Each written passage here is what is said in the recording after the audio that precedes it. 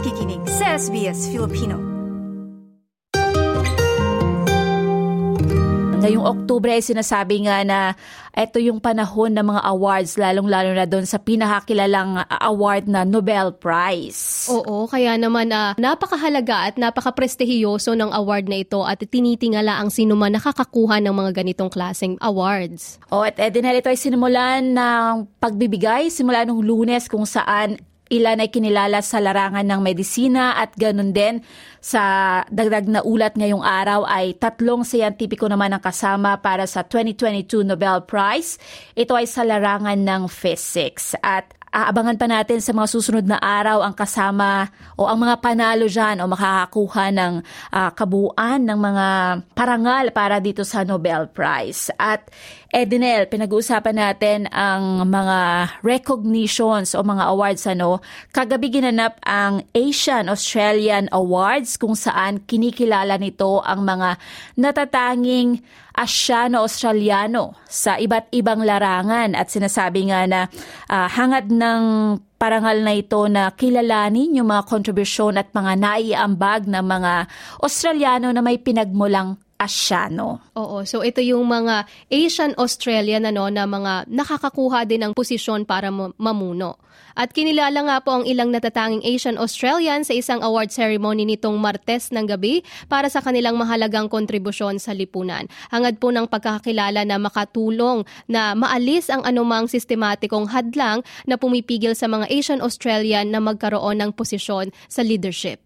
Tama ka dyan. At ang overall winner niyan ay isang lawyer o advocate lawyer na sumubok ito na pumasok sa politika. At sinasabi nga, Edenel, na medyo nagkaroon ng issue kaugnay ng kanyang pagtakbo dahil mas pinaboran ang sabi nga, nagsimula dito o dito na ipinanganak na isang politiko kumpara sa kanya. Mm-hmm. Pero sa tampok natin na ulat, alamin natin ang detalye niyan.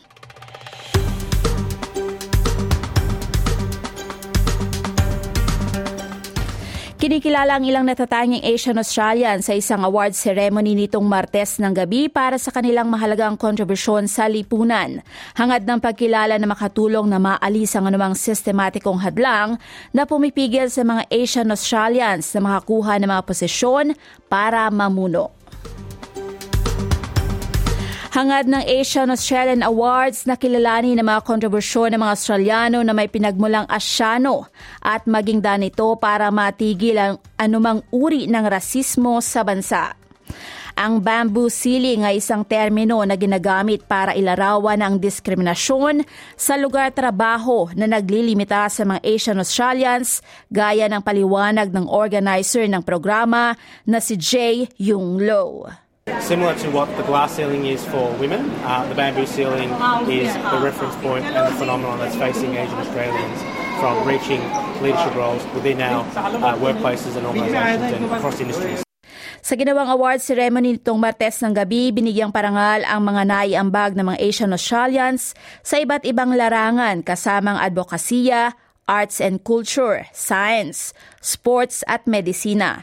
Nakuha ng Vietnamese Australian lawyer na si Tu Lee ang pinakamataas na rekognisyon sa 40 Under 40 Most Influential Asian Australian Awards. Si Tu Lee ay higit na kilala ngayon sa pagpapasimula niya ng debate tungkol sa kakulangan ng pagkakaiba-iba ng kultura o diversity sa parlamento. Kasunod ng kontrobersiya sa desisyon ng Labor na ilagay si Christina Keneally sa isang federal na tungkulin sa southwestern Sydney kung saan sigurado ang panalo ng partido at kung saan lokal na kandidato si Lee. Sinabi ni Lee na sa kasamaang palad ang kanyang karanasan ay hindi natatangi. Ipinaliwanag niya ang kanyang obserbasyon sa mga issue patungkol sa lahi sa araw-araw niyang nakikita sa kanyang trabaho bilang isang not-for-profit community lawyer. I see it quite a bit in our clientele where our culturally and linguistically diverse, our multicultural and migrant clients face extra barriers to being able to access legal help, and these systemic barriers really stop them from getting the support that they need.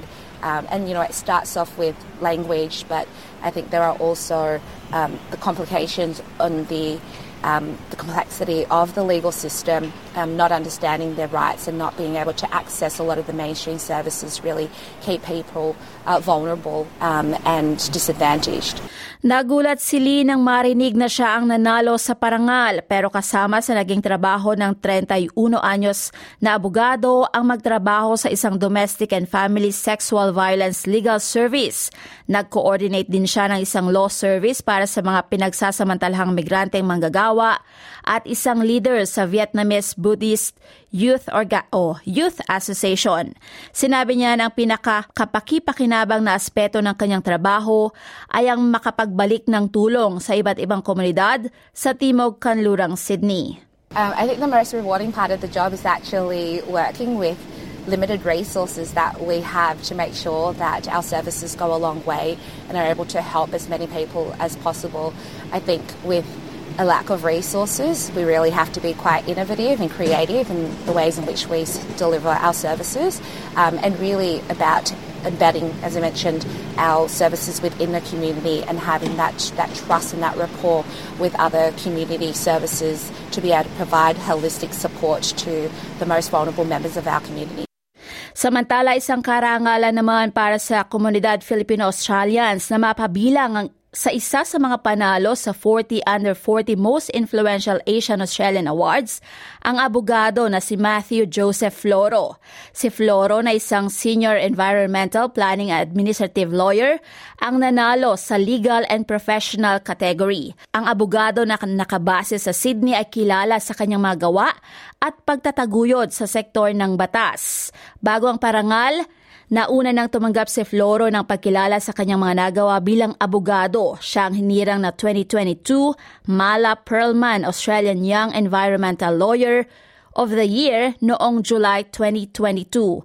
Kasama sa kanyang trabaho, Edinel, sa ang pagiging special counsel, nagpapayo sa batas sa environment, planning, climate change at administrative. Bahagi siya ng opisina ng Environmental Defenders Office kung saan pinangunahan ni Floro ang ilang serye ng mga kaso kaugnay ng mga batas sa klima. So, napakagandang kontribusyon nito, Edinel, sa larangan ng batas dito sa Australia. At syempre, sinasabi nga natin na ang mga ganitong pagkilala ay napakahalaga, hindi ba? At nakaka-proud ito bilang isang kababayan natin na yung isang Pilipino ay tumutulong or nakakaambag din sa mga ganitong efforts ng Australia, lalo na pagdating doon sa mga environmental law.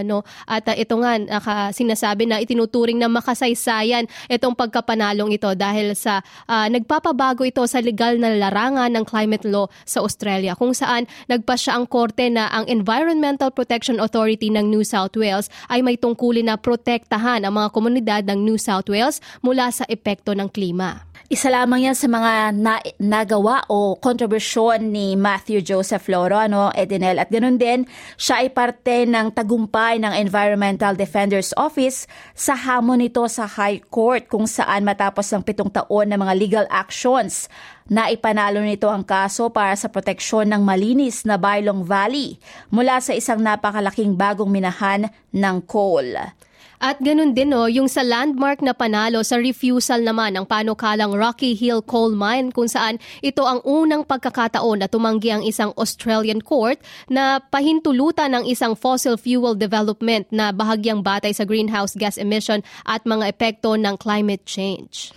At Edinel, bukod dyan, si Matthew Joseph Floro ay kasalukuyang National President ng National Environmental Law Association at National Vice President ng Asian Australian Lawyers Association. Nakaka-proud talaga itong si Attorney Floro, dahil bukod sa kanyang mga tungkulin naman sa New South Wales, siya ay dati ding isang public servant sa estado ng Victoria at gumanap sa mga tungkulin para sa mga professional organizations, gaya na lamang ng Out for Australia Victoria, the Australian Law Students Association at Queensland University Law Students Society. Napakadami niyang napuntahang estado dahil, Edinel, si Attorney Floro ay nag-aral sa Queensland, nag-aral din dito sa New South Wales. Wow. At naglingkod sa bahagi ng Victoria. At sinasabi nga na sa ika-4 na taon ng ng Asian Australian Awards, umaasang mga organizers na tulad ni Jay Yung Lo na tanggapin ng Australia ang buong potensyal na kakayahan ng mga Asian Australians pagdating sa pamumuno o sa pagiging leader. At syempre yan ang ulat na binuo ni Catriona Estirat para sa SBS News at dagdag na ulat mula sa inyong lingkod, Ana Limvilata, kasama si Edinel Magtibay para sa SBS Filipino. At syempre Edinel, napakahalagang kilalanin yung mga nagagawa ng mga hindi lamang mga Australians kundi ng mga Asian Australians at syempre ng kabuang komunidad ng mga migrante dito sa Australia, hindi ba? At nakakatuwang isipin na pagdating dito sa Australia, namamayagpag yung talento, yung galing at husay ng mga Asian Australian. Dahil kung iisipin mo, naging malaking balita sa ibang bansa, partikular sa US, itong Asian hate na nagaganap doon sa mga kapwa nating Pilipino at iba pang mga Asyano na sinasaktan at naaabuso dahil lamang sa kanilang lahi at sa tumataas din na antas ng racism sa iba't iba pang mga malalaking bansa. Pero nakakatuwang mapakinggan na may mga recognition, may mga awards na ibinibigay at mga pagkilala dun sa kanilang naiaambag sa mga bansa kung nasaan sila. At saktong-sakto rin ito dahil dun sa Nobel Prize na nitong Oktubre ay talaga namang inaabangan yan. Alam natin sa mga nakaraang taon, isang Filipino ang nanalo din dyan, si Maria Ressa, sa larangan naman ng pamamahayag. Tama. At ito naman sa pagkakataong ito naman ay 2022 Nobel Prize in Physics. Ito para sa mga talagang matatalinong mga tao, dahil balita natin dito sa nagdaang award na ito para sa physics ay ibinigay sa mga scientists na sina Alain Aspect, John Clauser at Anton Zeiliger. At sila ay kinilala dun sa kanilang quantum mechanics on the behavior of subatomic particles. Di ba napakalalim ng mga studies na ginagawa nila? Parang hindi na natin maabot yung lalim ng pag-aaral nila. At syempre, hindi lang yan isang taon o isang araw nilang ginawa, kundi ito ay siguro buong buhay na kanilang dedikasyon sa larangan ng physics nga para sa 3 siyentipiko na yan. At sa larangan naman ng medisina, Edinel, isang Swedish scientist na nagtrabaho para makatulong na ma-unlock ang genetic secrets ng human evolution. Ang panalo naman sa Nobel Prize sa Medicine ngayong taon. Yan ay si Svante Pääbo, ang direktor ng isang German Institute for Evolutionary Anthropology. At siya ay binigyang kredito para sa pag-transform ng pag-aaral ng DNA sequences mula sa archaeological and paleontological remains. Wow, napaka-tatalino at nakakatuwa. Kasi ito lahat ng mga pinag-aaralan nila ay nakakatulong din sa pagpapaunlad ng sistema ng pamumuhay ng bawat tao. Gaya nito, yung sa mga pinag-aaralan nila sa physics, makakatulong daw ito para mabuo yung isang supercomputer at yung mga encrypted communication, lalo na sa panahon ngayon na talagang patuloy ang pag-unlad ng teknolohiya. Ang magiging sunod na award naman ay para naman sa chemistry at literature, habang ang 2022 Nobel Peace Prize naman ay i-anunsyo sa katapusan nitong linggong ito, kasama naman ng Economics Award sa October 10. So, abang natin yan sa mga susunod na araw. Pero sa ngayon, Edinel, syempre, congratulations para doon sa mga nanalo na 40 Asian Australians para doon sa Under 40 Asian Australian Awards na ginawa kagabi. Congratulations po sa lahat at sana'y mas marami pa mga Asian Australians at iba't ibang lahi ang makakapagpakitang gilas at ma-share sa buong mundo ang kanilang mga talento at husay. At yan po ang ating tampok na ulat kaugnay ng mga natatanging awards na yan.